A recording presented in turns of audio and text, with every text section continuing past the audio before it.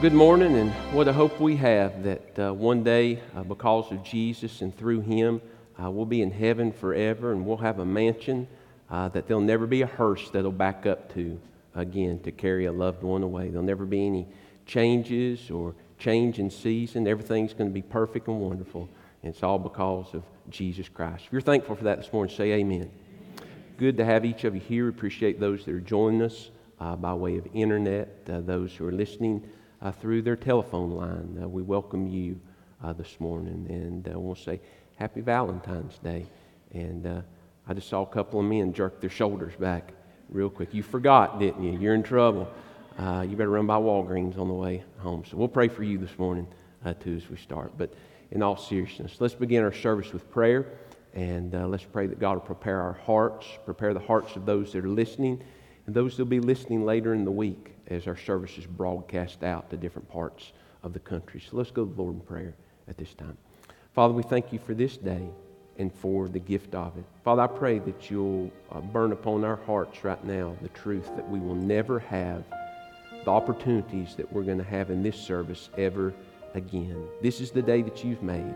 God, I pray that we'll rejoice and be glad in it, and we'll seize every spiritual opportunity that exists right now for us to experience. God, I pray that we'll link our hearts together, and even though behind these masks we can't fully sing the way that we wish, Father, you can still hear from our hearts, and I pray that you'll be honored and glorified as we lift praises to your name this morning. Father, I pray that as we turn to your word today, your Spirit would challenge us concerning the needs that exist today. We pray for the one who's never been saved, God, who's never responded to the love of God, that God, they will do that today. They'll turn from sin, they'll repent, and they'll trust Christ by faith to be Lord of their life.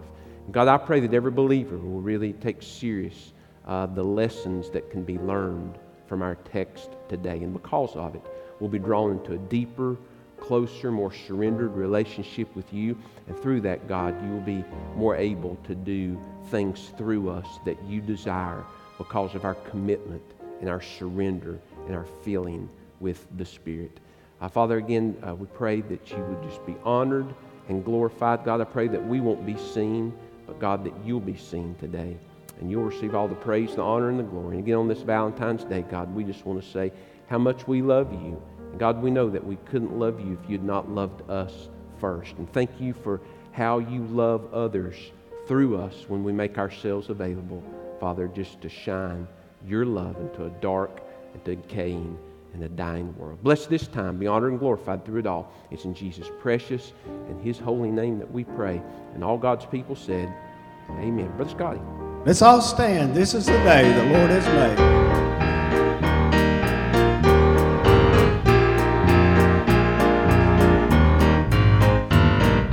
This is the day, this is the day that the Lord has made, that the Lord has made. I will rejoice and be glad in it, and be glad in it. This is the day that the Lord has made. I will rejoice and be glad in it. This is the day, this is the day that the Lord has made. Let's sing now.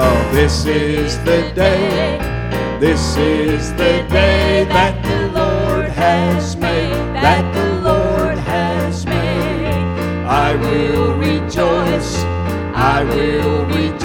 and be glad in it, and be glad in it. This is the day that the Lord has made.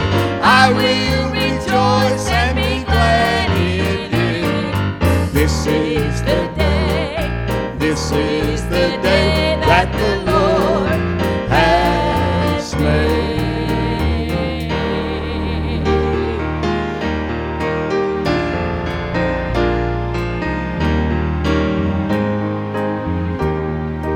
We have come into his house and gathered in his name to worship him.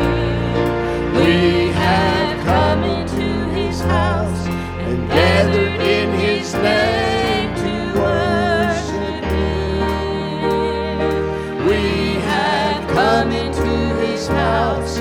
gathered in His name to worship Christ my Lord. Worship Him, Christ the Lord. We got everything to be thankful for. Let's forget about ourselves and magnify His name and worship Him. Let's forget about ourselves and magnify His name and worship Him. Let's forget about ourselves and magnify His name and worship Christ my Lord. Worship Him, Christ the Lord. Let's just praise the Lord. Praise the Lord. Let's just lift our hands toward heaven and praise the Lord. Let's just praise the Lord. Praise the Lord. Let's just lift our hands toward heaven and praise the Lord. You may be seated. It's good to have Cynthia with us today, so you pray for her.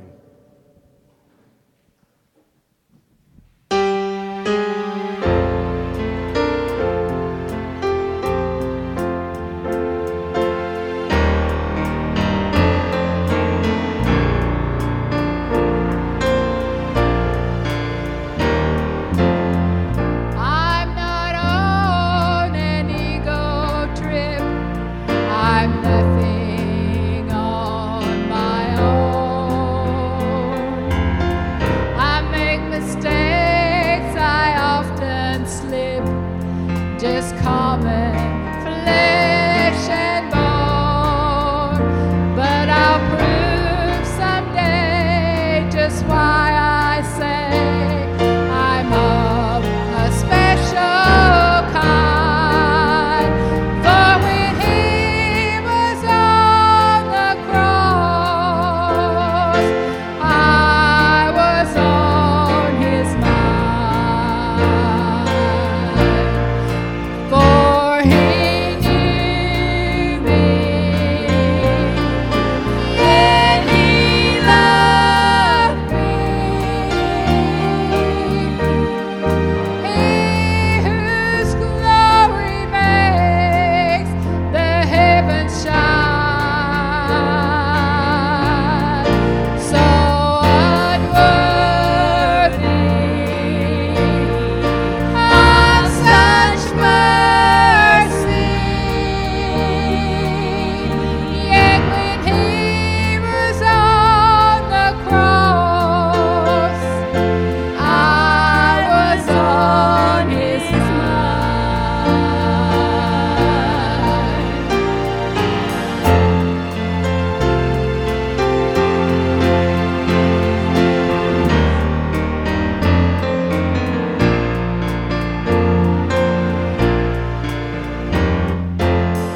The look of love was on His face, thorns were on His brow, blood was on His scarlet robe, stained a crimson red. Though His eyes were on the crowd that day, He looked ahead in time. For when He was on the cross, I was on His mind. For He knew me, and He loved me.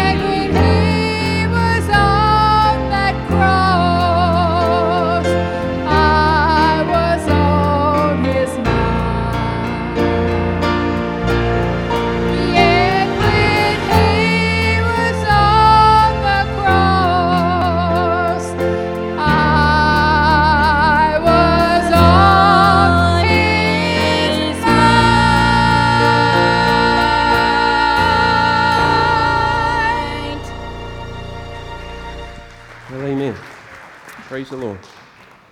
I want you to take your Bibles this morning, please, and turn with me to the Old Testament book of Nahum. The Old Testament book of Nahum. If you're having trouble, I'll help you out. That's right between Micah and Habakkuk. All right? And hopefully you'll find it before the end of the service. But while you're trying to find Nahum, let me say again how much as your pastor, I truly do appreciate your being leadable and your response to our protocols that we have in place to help keep each other safe and continue to have services. But you wear your masks, you wear them right, you wash your hands when you come in, you're wearing your mask all the way to your car. And I want you to know as your pastor how much I appreciate you doing that and that you're being leadable and doing that. So God bless you for that, and I truly do appreciate it. Nahum, we'll begin to read this morning in chapter 3. And in verse number 1, this morning I want to speak to you on this subject, learning from history. Learning from history. Nahum chapter 3, we'll begin to read in verse number 1. I'll ask you to stand this morning, all those that can and are able, in honor and in reverence for the reading of God's Word. We're Nahum chapter 3, begin to read in verse number 1. The Bible says, "Woe to the bloody city! It is full of lies and robbery. Its victims never depart. The noise of a whip and the noise of rattling wheels, of galloping horses, of clattering chariots. Horsemen charge with bright sword and glittering spear. There is a multitude of slain, a great number of bodies, countless corpses. They stumble over the corpses because of the multitude of the harlotries of the seductive harlot, the mysteries of sorceries, who sell nations through her harlotries and families through her sorceries." Verse 5 says, "Behold, I'm against you, says the Lord of hosts. I will lift your skirts over your face.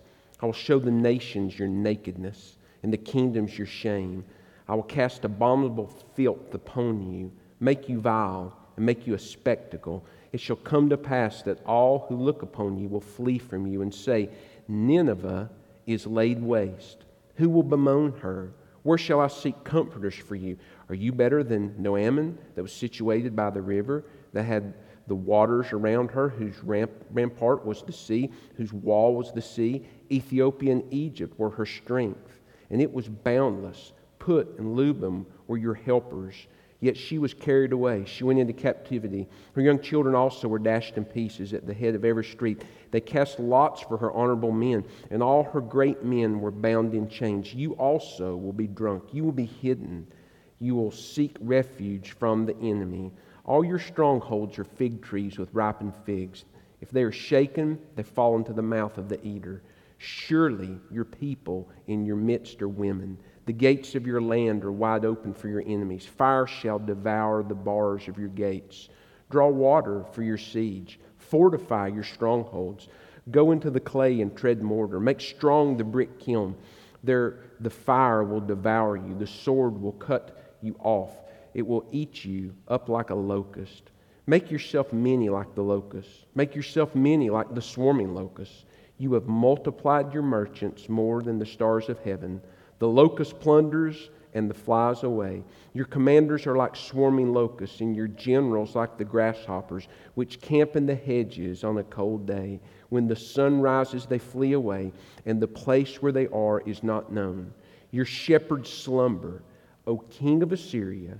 Your nobles rest in the dust. Your people are scattered on the mountains, and no one gathers them. Now listen. Your injury has no healing. Your wound is severe. All who hear news of you will clap their hands over you, for upon whom has not your wickedness passed continually? Let's pray together. Father, we ask that your Spirit today would challenge us concerning again the need of our heart. God, we simply pray that those who've never been saved, God, who have never responded to the love of God, today, God, would choose to repent and trust Christ to be Lord of their life.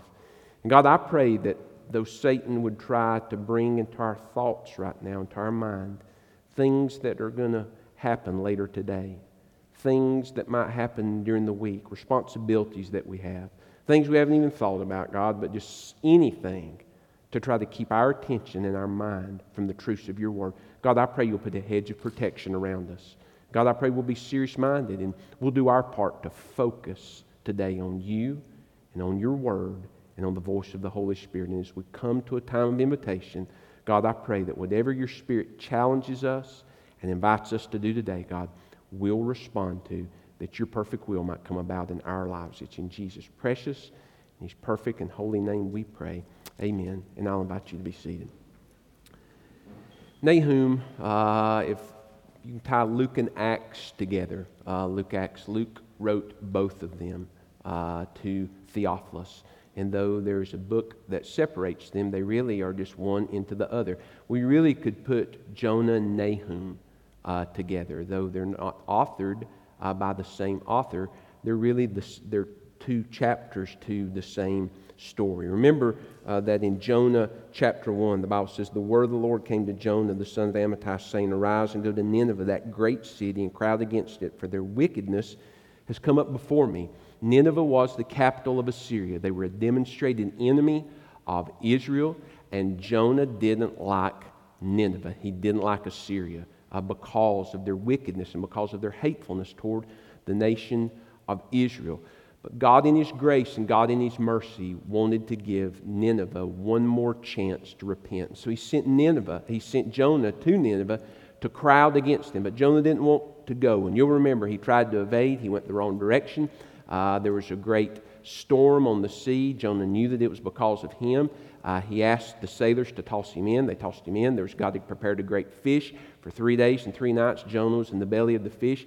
The word of the Lord came to Jonah again after he repented. And he had another opportunity. And he went to Nineveh and he preached. He walked around the city and he had just an 8-word message that he preached to the people. He told them that they needed to repent, for judgment was coming. And the Bible says that the people responded. That they responded. The king responded. It was a national awakening, spiritual awakening. Verse 10 of chapter 3 says that God saw their works. And so God relented of the judgment that He was about to send upon the people. But as we come to the book of Nahum, chapter 1, verse 1, 150 years have passed. 150 years between that great renewal, that spiritual awakening, that new commitment. Different generations have been born. And now the nation of Assyria, it would seem, and the capital, Nineveh, they've turned away from God. The fires that once burned bright in dedication and surrender to God, they've grown cold. And now the nation of Assyria seems to be even more wicked, more perverted, more vile than they were before. And they had crossed God's deadline. Well, Nahum was again one of those faithful prophets of God. We don't know a great detail about him, but what we see from the text is what we should all seek to emulate.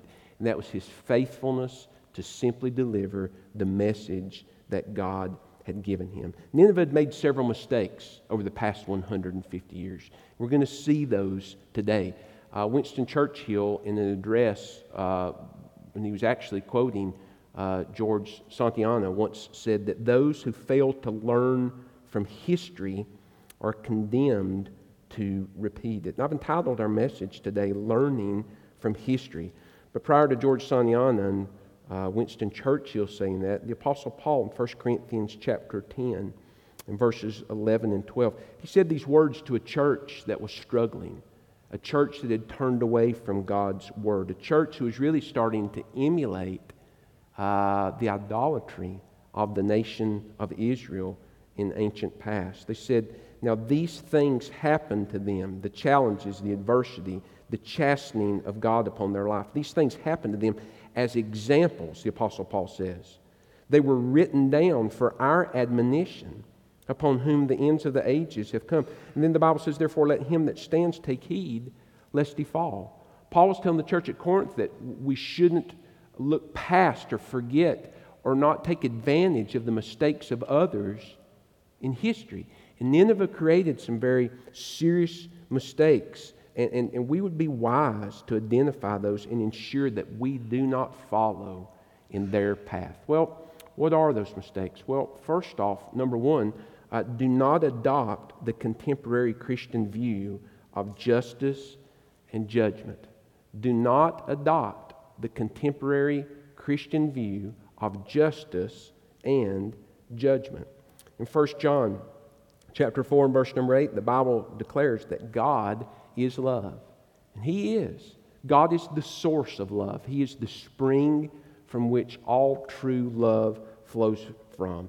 A popular verse, you see it on billboards at ball games. You used to see it on billboards driving down the road. It's the most popular verse. If you ask somebody what's the most popular verse in the Bible, someone would probably say John 3:16. For God so loved. And people talk about the love of God. For God so loved the world. And there's two truths in contemporary Christian culture.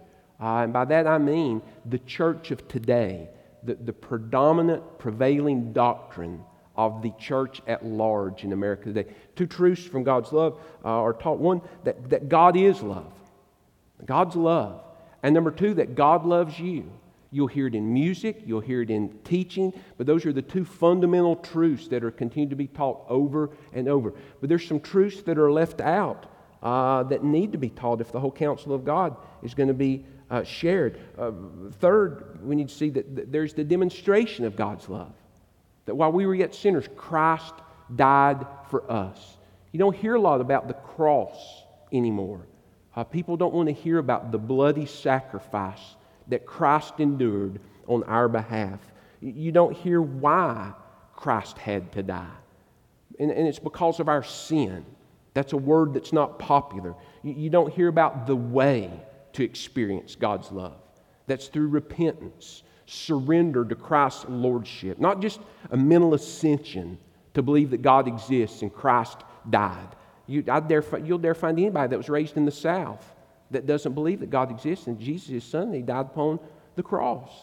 But you don't hear about what the Bible says about the way to experience God's love. And you hear very little about the penalty for refusing to respond to God's love and accept Christ to be Lord of your life.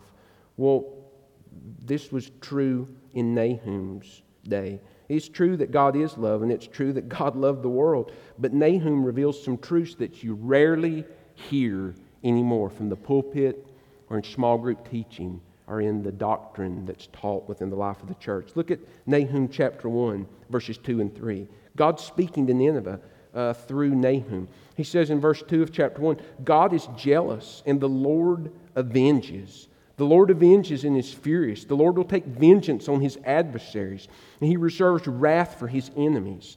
The Lord is slow to anger and great in power, and will not at all acquit the wicked. Verse 6 of chapter 1. Who can stand before His indignation? Who can endure the fierceness of His anger? This is God. His fury is poured out like a fire. The rocks are thrown down by Him. Chapter 2, verse 13. God says to Nineveh, behold, I'm against you, says the Lord of hosts. I will burn your chariots in smoke, and the sword shall devour your young lions. I will cut off your prey from the earth, and the voice of the messengers shall be heard no more. Verses 5 and 7 of the chapter we began with. I'm against you, says the Lord of hosts. I'll lift your skirts over your face. I'll show the nations your nakedness, and the kingdoms your shame. I'll cast abominable filth upon you, and make you vile, and make you a spectacle. It shall come to pass that all who look upon you will flee from you, and say, Nineveh is laid waste. Who will bemoan her? Where shall I seek comforters for you? But don't you understand that the Bible teaches that God is a God of love, and praise His holy name for that truth. For we'd still be lost today. But the Bible also teaches that God is a God of justice and God is a God of judgment. In American culture, we love mysteries. We love whodunits. Go back to there's been mystery shows and mystery books for years. But remember when Andy Griffith quit making Andy Griffith and started making Matlock, and people would tune in to see how he was going to catch the guilty, who done it. And now they even tried to make cleaner. Hallmark's come out with movies and mysteries, but there's been CSI, and then you just pick a town and put CSI there. Law and Order, and they just put acronyms after it just to make a spin-off after a spin-off. As long as there's somebody that's interested in watching it, they'll make the show. But it's always about the same thing. In the beginning, there's a crime. And someone thinks they can get away with the crime. And then it's discovered that the crime has occurred. And then the police or the detective begins to investigate. And you get into it, and you're watching, and you're looking, and you see the person, or you haven't figured out. Some reveal who it is in the beginning. Some you got to wait to the very end to find out who it is, like when they pull the mask off in Scooby-Doo. You don't know who it is. But you're on pins and needles. You're waiting. And you want, and if the guilty is not punished, well, you're upset. But when it comes to God's justice and God's judgment, we don't want to hear about that. And somehow God's less than God if He would judge sin and He would judge sin. But when it comes to God, we don't want to think about or hear those things. Well, it was the same in Nahum's day. People didn't want to hear that. Even after experiencing God's grace and God's mercy, years had passed. God had used Assyria in their rebellion to judge the northern kingdom. They began to move south, and they were about to invade Judah. And Sennacherib began to boast against the Lord. And Rabshakeh came to King Hezekiah, and he began to speak, even though they had, now don't miss this, even though they had once experienced God's grace and God's mercy, they knew who God was. They didn't want to hear those truths anymore, and so they developed a contemporary doctrine about God that was void of His power, His majesty, and His judgment, and that they would be held accountable for their sin. In 2 Kings chapter 18 and verse number 33, Rabshakeh says, Has any of the gods of the nations at all delivered its land from the hand of the king of Assyria? Were the gods of Hamath and Arpad? Or were the gods of Servaim, Hena, and Ava? Indeed, they delivered Samaria from my hand. Who among all the gods of the lands have delivered their countries from my hand, that the Lord should deliver Jerusalem from my hand? That's what the king of Assyria said. Who's God? That He's going to protect you from me. Though they had once had a biblical view of God and had responded to that, there had developed, don't miss this, a view of God in their culture that wasn't based in Scripture. And I'll submit to you, friend, that's the case in the contemporary church today. People sing about God's love, they talk about God's love. When it comes to God's justice and God's judgment, well, that's a different God way back in the Old Testament. That's not the God of today. Well, friend, I want to remind you, the book of Hebrews says Jesus is the same yesterday, today, and forever. And the psalmist says that God's word is forever settled in heaven. It doesn't change. And so God is a God of justice and a God of judgment. And so we need to make sure, in order to not adopt, listen to me, the contemporary Christian view of justice and judgment, we turn to God's Word to make sure we have a biblical view of God's justice and God's judgment. Remember Matthew 28, 19 through 20. Part of the Great Commission is not just reaching people with the gospel, but the second word is we're to be, really? Reach? That's right. We're to be teaching them to observe all things whatsoever I've commanded you. All things. And so that's not just the parts of Scripture that fit what we've twisted our doctrine to be, but we teach all Scriptures, and then from that, we develop what we believe about God. We don't develop a belief in God and then try to find Scriptures to fit it and cut away Scriptures that don't. We just teach and preach the whole counsel of God's Word. As disciples, we study the whole counsel of God's Word, and then we believe what we believe based upon the whole counsel of Scripture. So the Bible tells us that we're to teach all things whatsoever that's been commanded. Well, what does the New Testament have to say about God's wrath and God's justice and God's judgment against sin? Well, John the Baptist in John chapter 3, verse 36 said, He who believes on the Son has everlasting life, and he who does not believe the Son shall not see life, but the wrath of God abides on him. John the Baptist taught from the very beginning that if you don't trust Jesus to be your Lord, you're going to experience God's wrath. Not, well, all dogs go to heaven and everybody's going to experience God's love. But it's a simple choice. You respond to God's love and you receive Jesus Christ, or if you refuse God's love, you experience God's wrath. Luke chapter 10, verses 13 through 16. Jesus said this from His mouth. Woe to you, Chorazin! Woe to you, Bethsaida! For if the mighty works which were done in you had been done in Tyre and Sidon, they would have repented long ago, sitting in sackcloth and ashes. But it will be more tolerable for Tyre and Sidon at the judgment than for you. And you, Capernaum, who are exalted to heaven, will be brought down to hell. He who hears me is he who rejects, and he who rejects me is he who rejects And he who rejects me rejects him who sent me. So Jesus was teaching from the very beginning that if you fail to respond to God's love and receive his message, judgment's going to fall on you, because God is a God of justice and of judgment. Luke chapter 16, Jesus talked about hell. He taught about hell. He taught about the eternal torment, the justice, and the judgment that will come against the person who refuses to respond to God's love. Revelation chapter 19, verses 11 through 21. John saw this in the last days. The Bible says that after 7 years of tribulation, when all the armies of the world are gathered together against Assyria, that Jesus Christ will return. And the Bible says in verse number 11 of Revelation 19, that now I saw opened, and behold, a white horse, and he who sat on him was called Faithful and True. In righteousness he judges and makes war.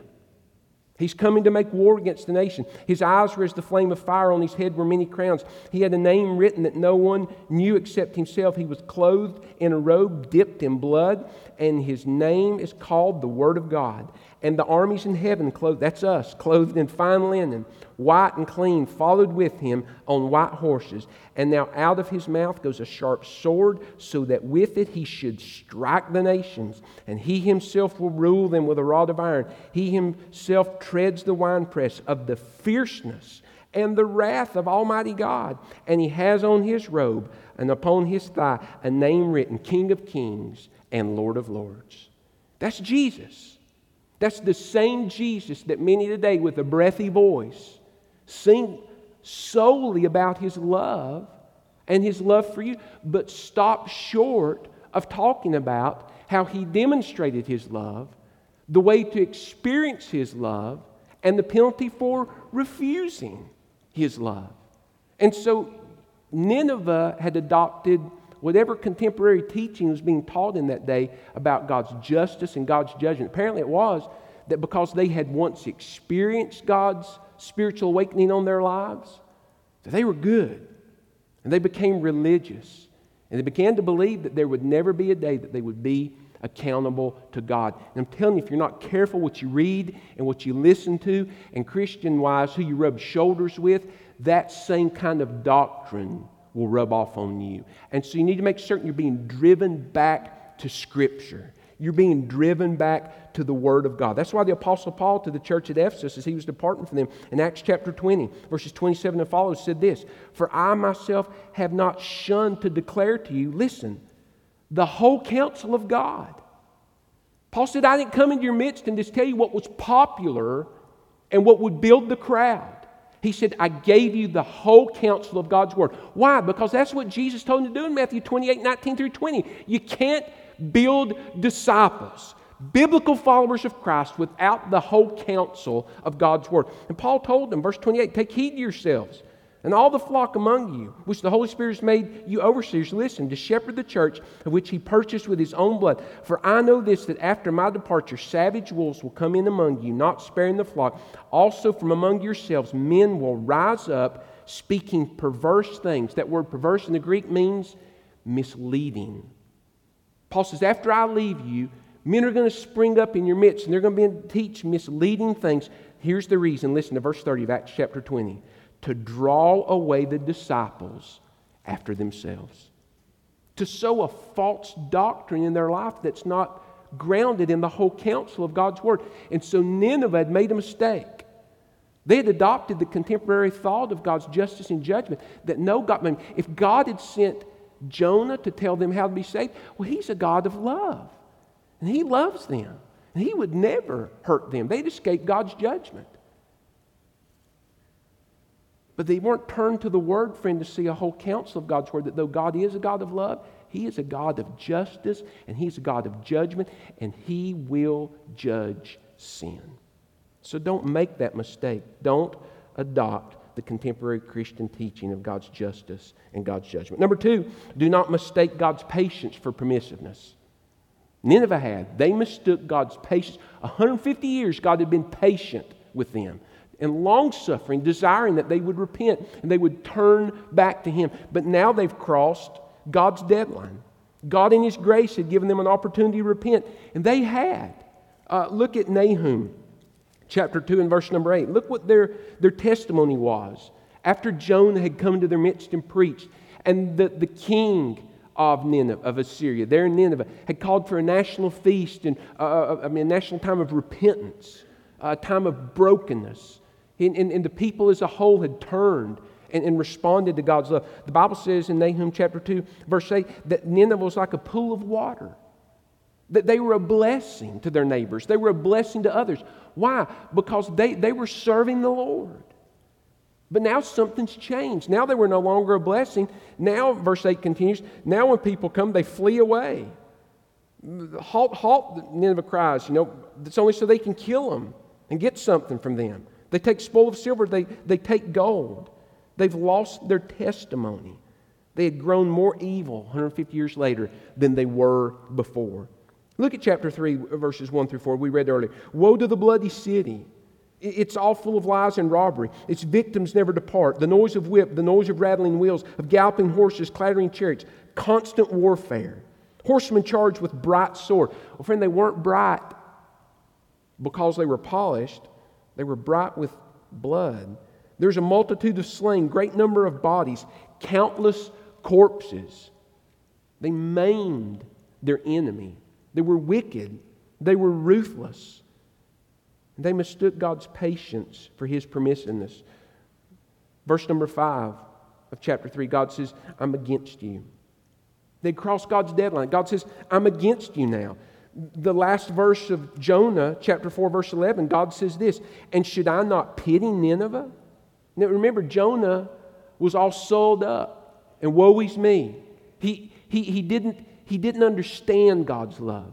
He was so full of hate for Nineveh that he couldn't rejoice in that an entire city had passed from judgment into grace and experienced God's mercy. God said, should I not pity Nineveh? Don't miss this. That great city, which are more than 120,000 persons who cannot discern between their right hand and their left. God said to Jonah, should I not have pity upon them? But now look at the last verse of Nahum. God says, your injury has no healing. Your wound is severe.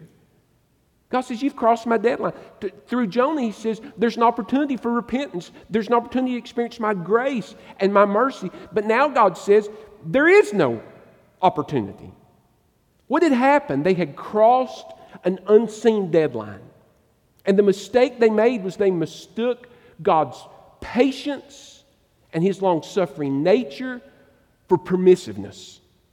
That they could just live any way they wanted to because God's a God of love. God would never hurt somebody. A loving God would never send somebody to hell because God loves you. God wants you to be happy. God wants you to follow your heart. That was the contemporary teaching they had adopted, and that's what they were hearing, and that's what was being passed down from generation to generation. That's why they were living the way that they were living, and they mistook God's patience for God's permissiveness. And in that, they had crossed a deadline. Many Jews did the same thing during Christ's earthly ministry. John chapter 12, begin to read in verse number 37, says these words, but although He had done so many signs before them, this is Jesus, they did not believe in Him, that the word Isaiah the prophet might be fulfilled, which He spoke. Lord, who has believed our report, and to whom has the arm of the Lord been revealed? That is, Christ came into their midst. They saw the power of God demonstrated through the life of Jesus Christ, but they would not receive Him. John says He came into His own, but His own received Him not. And so they rejected Jesus Christ. Verse 39, therefore they could not believe now. Because Isaiah said again, He has blinded their eyes, He's hardened their hearts, lest they should see with their eyes, lest they should understand with their hearts and turn, God says, so that I should heal them. Now they've passed God's deadline. Many of the nation of Israel, they'd crossed the deadline. They had hardened their hearts, and now there was no opportunity to be saved. You say, well, wait a second. Romans chapter 10, verse 13 says, whoever calls upon the name of the Lord shall be saved. And amen. Whoever calls upon the name of the Lord will be saved. But John chapter 6, verse 44 says this, friend, it is the Spirit of God who initiates salvation.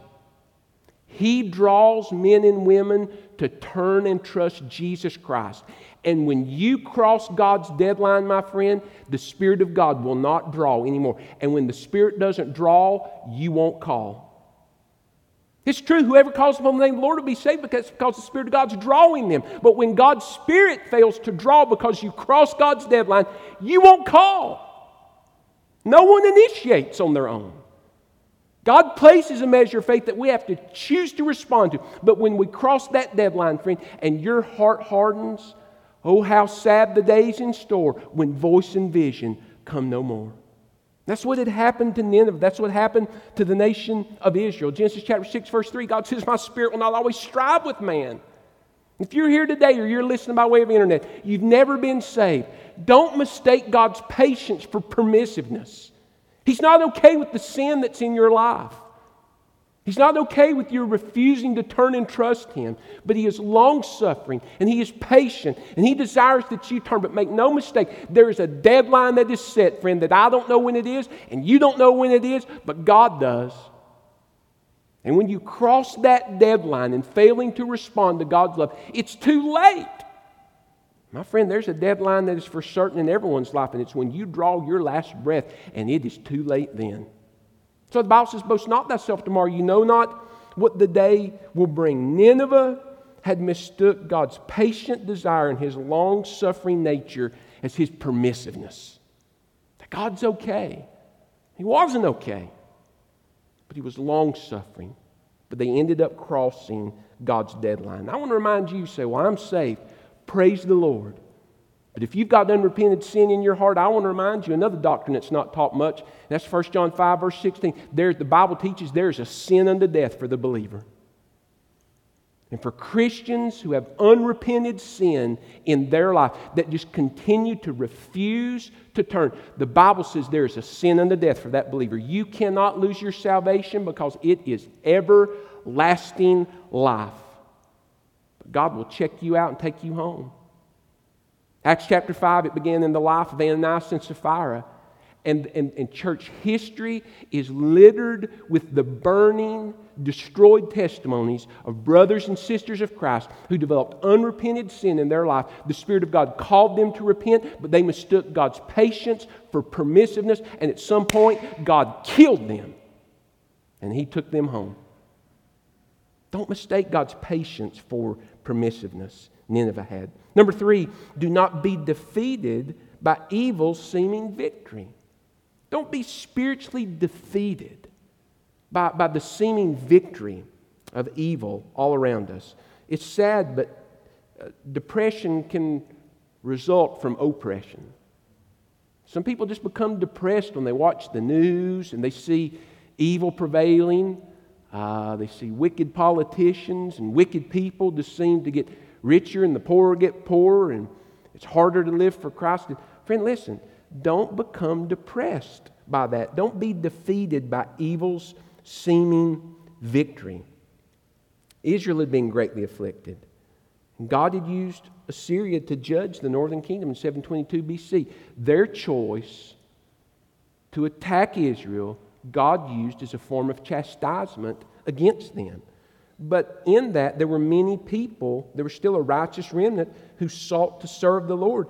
And their commitment to the Lord and their practice of serving God was disrupted because of Assyria's oppression of them. Look what the Bible says to them in Nahum chapter 1 and verse 15. To those who had sought to keep serving the Lord, to those who didn't adopt the practices of evil, the contemporary practices of evil, for those who wanted their life to be a source of blessing and honor and glory to God. The Bible says in verse number 15 of chapter 1, behold on the mountains the feet of him who brings good tidings, who proclaim peace. O Judah, this is in response to the fact that God's going to judge Assyria. That the evil that they committed, God's going to make right. He's going to avenge their played out wickedness upon Israel through Babylon. God says, because of that, you're going to be free. Oh, keep your appointed feasts, verse 15. Perform your vows. That is, keep living for the Lord. He says to the righteous remnant, those of you who've been literally depressed because of the oppression of evil, the seeming victory, that evil just continues to win, and God never holds them accountable, God says, just wait. In my perfect time, I'm going to deal with them. So keep your feast, perform your vows. For the wicked one shall no more pass through you. He is utterly cut off. And friend, if it hasn't happened yet, if God said it was going to happen, it's as good as done. They were just living on borrowed time. We see it throughout Scripture, the hearts of those who were burdened because of oppression and the seeming victory of evil. In Psalm chapter 2, verses 1 through 3, the psalmist cried out from his heart, God, why do the nations rage and the people plot a vain thing? The things of the earth set themselves, and the rulers take counsel together against the Lord and against His anointed, saying, let us break their bonds in pieces and cast away their cords from us. The psalmist is broken hearted. Says, God, they're all against us. I mean, everywhere we turn, we're trying to live for you, we're trying to serve you, and it's like the evil that they perform, it just seems to win. They're never held accountable. Psalm chapter 13, verses 1 through 2, the psalmist says this, how long, O Lord, will you forget me forever? How long will you hide your face from me? How long shall I take counsel in my soul, having sorrow in my heart daily? Listen, how long will my enemy be exalted over me? The psalmist cried out to God and says, Lord, those that stand against you, they just keep winning. They just keep smiling, they keep grinning, and they continue to win. And it seems like the evil just continues to win, and we're spiritually defeated by that. And again, don't mistake God's patience for permissiveness. And don't be defeated by evil. God will hold all evil and those who perform it accountable for their actions. He will do it. He has promised to do so. He is the one who alone is to do it. The Apostle Paul wrote in Romans chapter 12 and verse number 19, Beloved, do not avenge yourselves, but rather give place to wrath, as it is written, Vengeance is mine, I will repay, says the Lord. Now listen to me. There's a balance. That doesn't mean if someone breaks into your home or breaks in your property and breaks something, or they run into you sideways, that you shouldn't call the authorities and let the authorities, of whom power has been given for the purpose of justice and judgment, hold those people accountable. That's not what the Bible's teaching. What the Bible's saying is this: you shouldn't put your phone down and not call 911 and then take justice and judgment into your own hands. The Bible says right here that vengeance is mine. God says, I will repay. And as believers, we just give those people who practice evil against us over to the Lord and trust Him to handle it in a holy and righteous way. You see, we don't have the mind of God. If we try to do it ourselves, friend, we're going to do it in a way that's not going to help them. It's not going to help us. But if we give it over to God, He'll do it in a way that brings honor and glory to Himself and is best for us.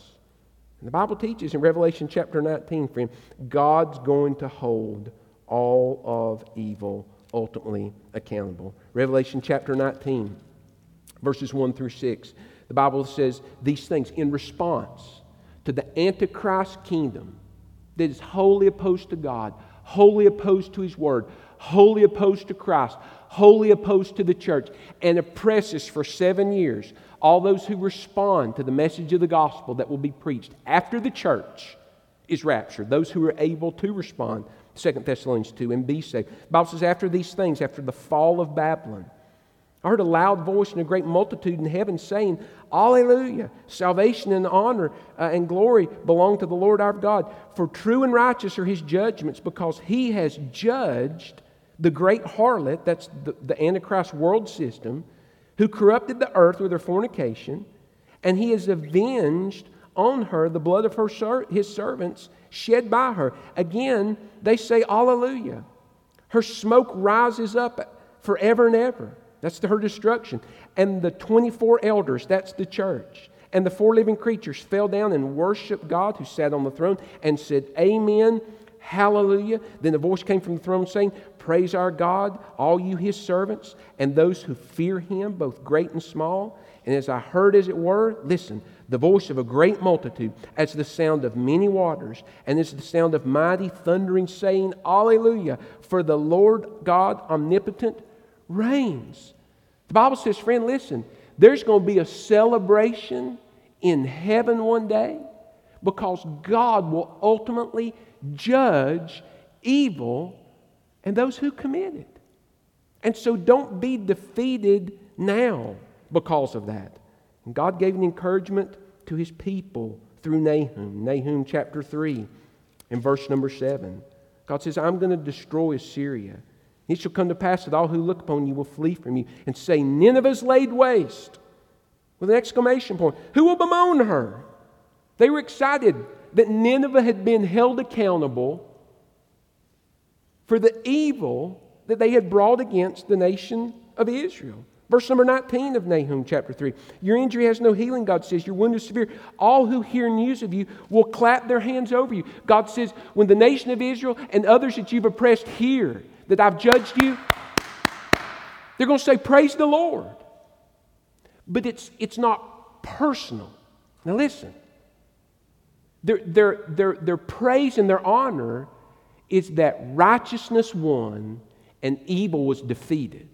Not that Assyria finally got it. Do you see the difference? It wasn't personal. You don't? Well, maybe I can help you with that. You don't make it personal. Remember in 1 Samuel, we've been studying on Wednesday nights, chapter 8 and verse number 7? The nation of Israel didn't want Samuel anymore. They didn't want God. They wanted a king like all the other nations. And Samuel was brokenhearted that the nation had turned away from God and had turned away from His leadership. And verse number 7 of 1 Samuel 8 says this, the Lord said to Samuel, heed the voice of the people and all that they say to you, for they have not rejected you, but they've rejected me, that I should not reign over them. Now listen to me.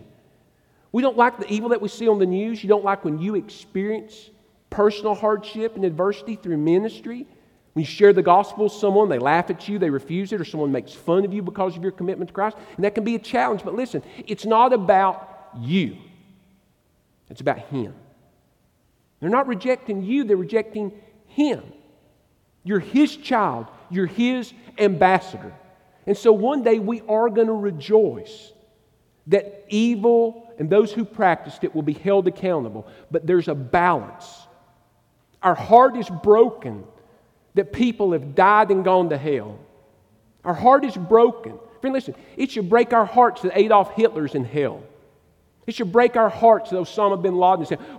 But look what he did to all those people. I hate what he did to those people. And we need to hold them accountable swiftly and quickly. And we did. And we should continue to protect and hold those who do such things as a nation accountable against us. But our hearts should still be broken that they never responded to God's love and they're in hell for all eternity.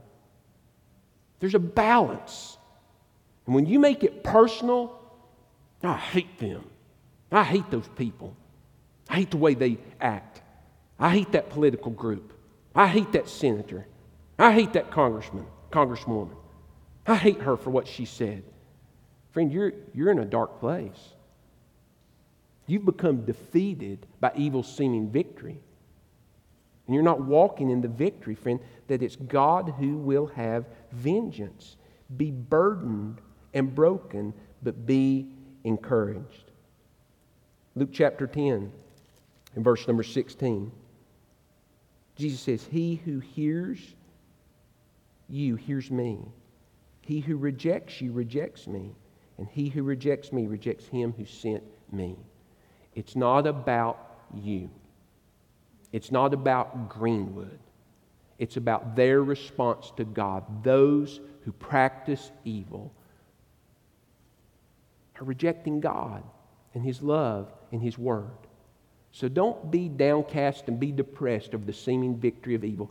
God's going to hold evil accountable. But at the same time, friend, stay burdened and broken over people's lostness. And remember that lost people act like lost people. But be encouraged in the end. Righteousness wins and evil loses. Praise His holy name. Praise His holy name. Number 4, do not fail to share the gospel. Nineveh had. There'd been a great spiritual awakening. It had to go from house to house. The king heard the message. He made a decree. The entire nation, the entire city responded.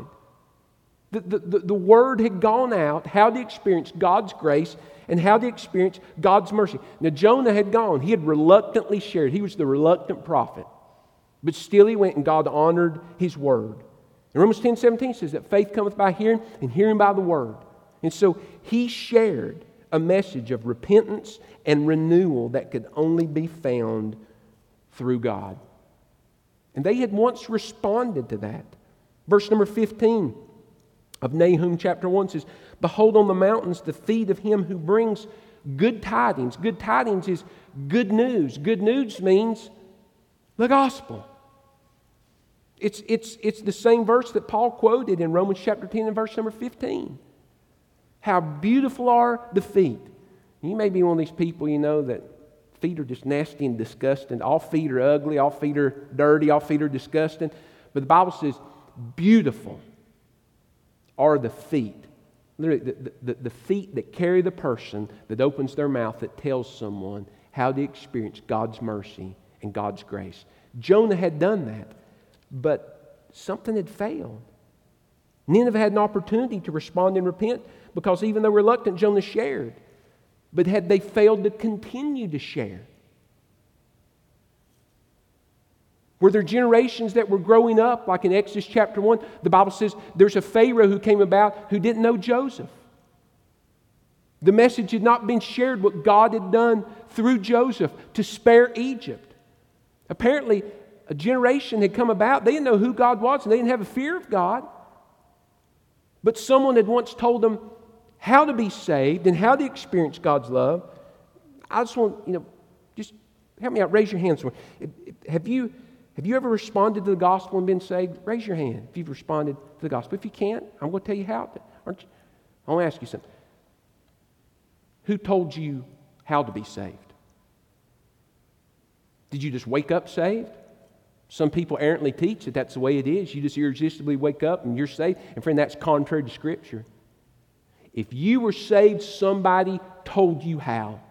It was either a parent, a Sunday school teacher, someone took the time to open their... If you've been biblically saved, then someone shared with you from the Bible how to be saved. But Nineveh had stopped sharing the gospel. And that's why their country is in the shape that's in. And friend, I've submitted to you again, over and over again, the reason America's in the shape that's in, it's not at the feet of any political party, it's at the feet of the church because the church has failed to share the gospel. We've just adopted the idea of, we'll have Bible school, just bring them to church. They'll come, just invite them to church. And everything will be... No, friend, if you've got the opportunity, the Bible says, as you are going. I'm so glad for the missionaries that we're able to support in other places. Was able to read a great letter Brother Rom sent me the other day and to have a video that he'd attached of his house and see what God's doing through his ministry there. Other missionaries. And so we're able to support those missionaries. But friend, listen, God planted you as a missionary right here. Where you work. Wherever you go in your retirement, from day in, that whatever your routine is, that's your field. And so we're to be sharing. The Bible says, how beautiful are the feet of those who bring good tidings.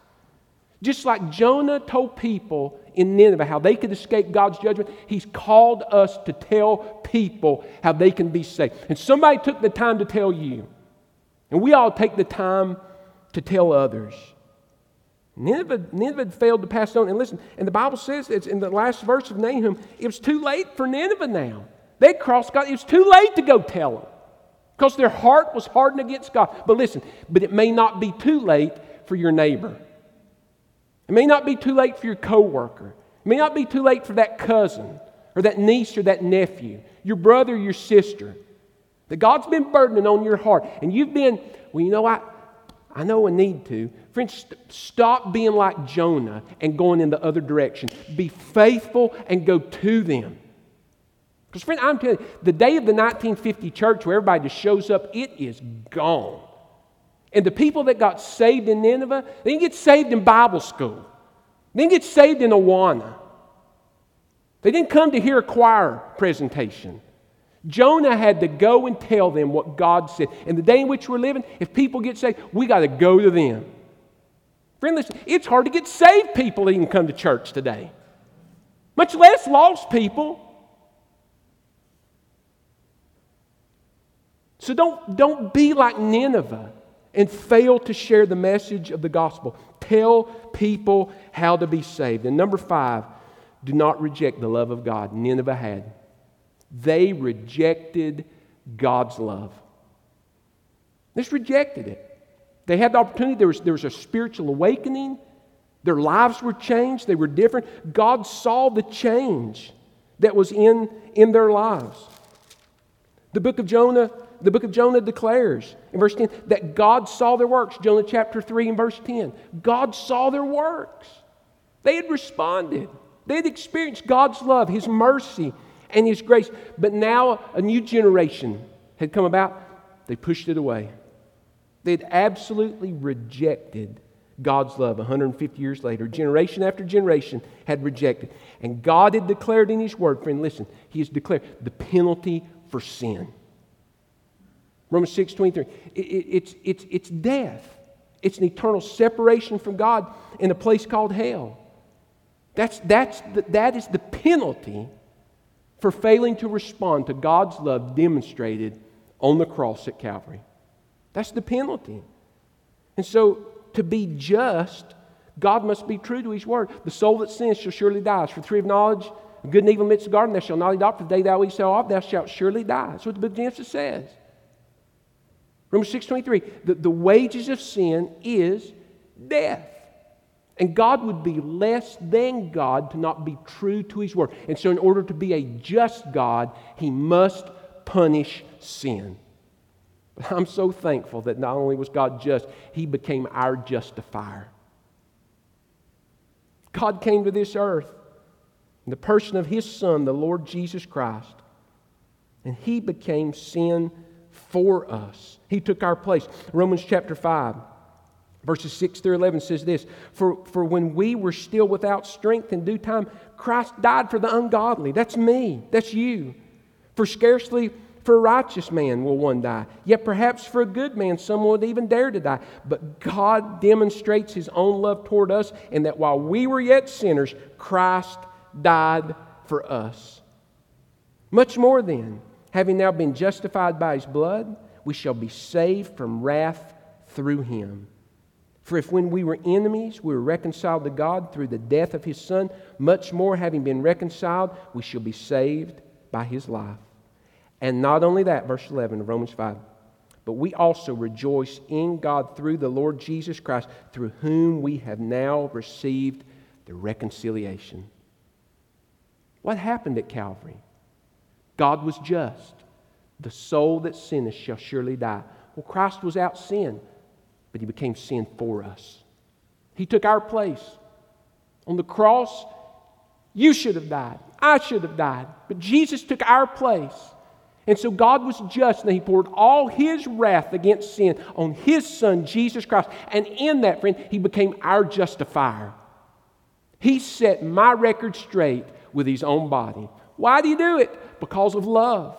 God demonstrates His love, that while we were yet sinners, Christ died for us. And every person, friend, in order to experience salvation and truly experience God's love and God's goodness, you have to be reconciled to God, because sin separates you from God. We were born with a sin nature. By one man sin entered the world, and death by sin.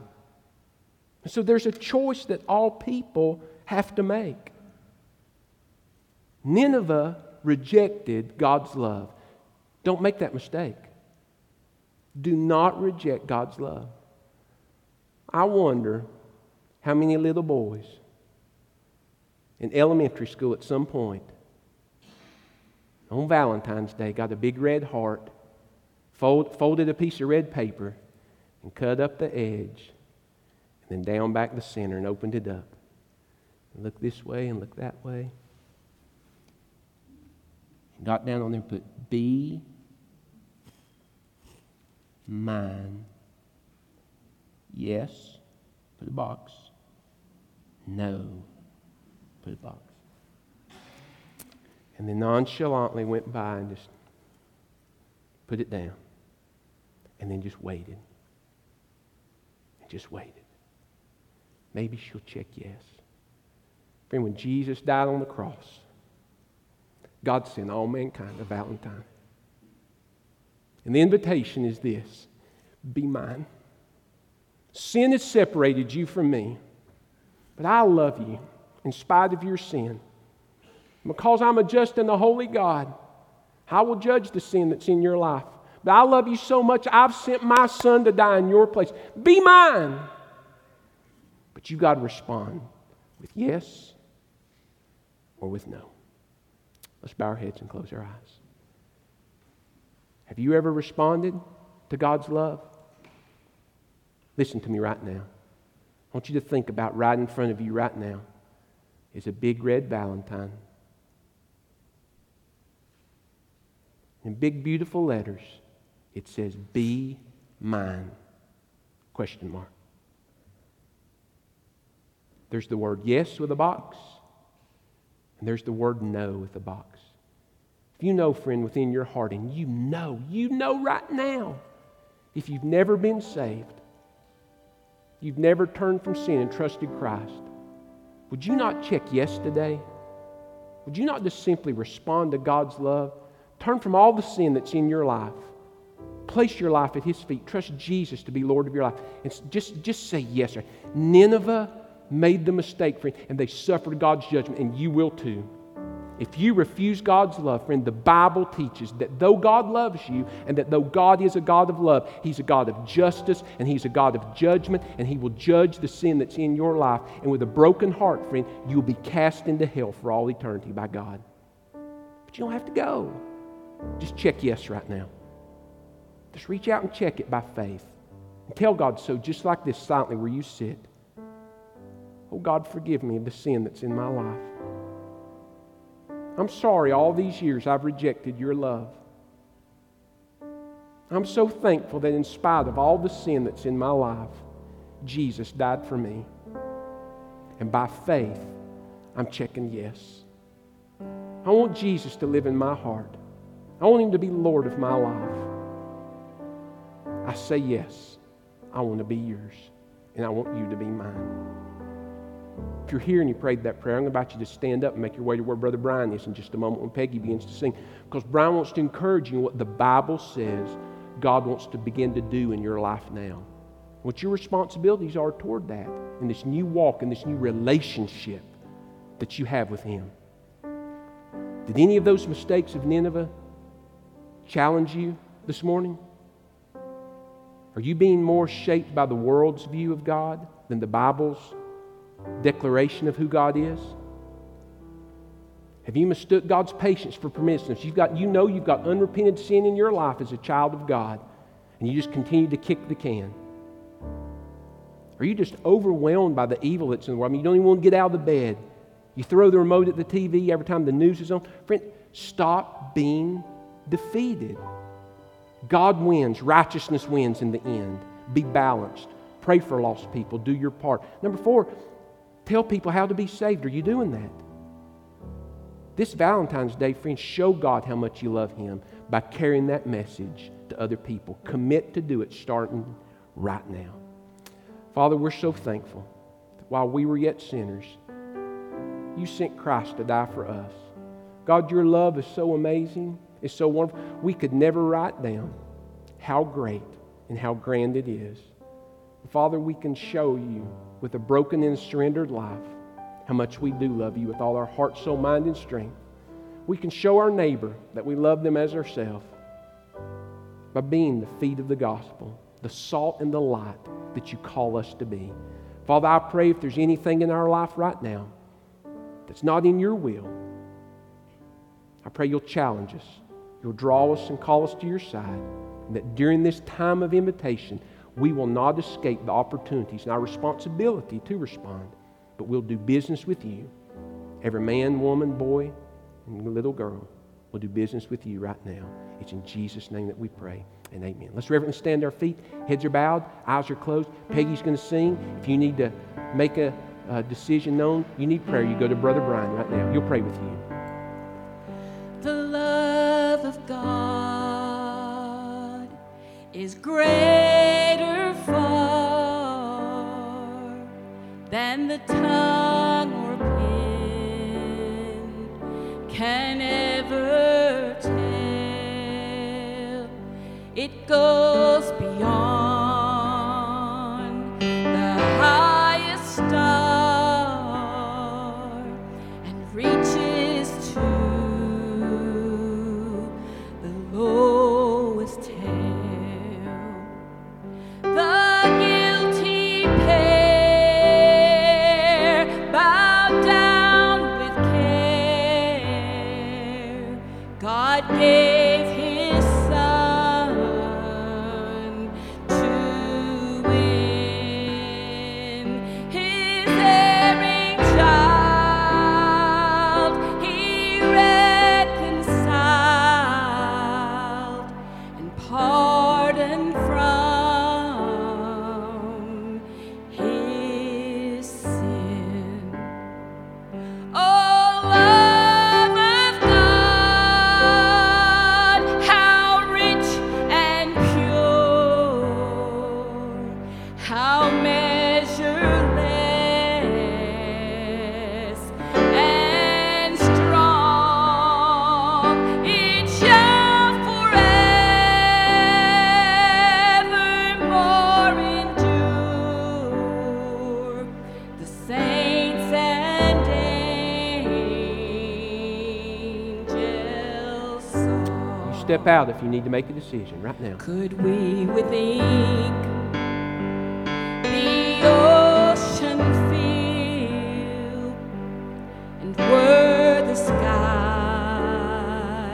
of parchment made, were every stalk on earth a quill, and every man a scribe by trade, to write the love of God above, would drain the ocean dry, nor could the scroll contain the whole, though stretched from sky to sky. Oh, love of God, how rich and pure, how measureless and strong. It shall forevermore endure. The saints and angels song. Hey, he's going to sing that last verse one more time. You step out and come. Won't you come? Could we with ink the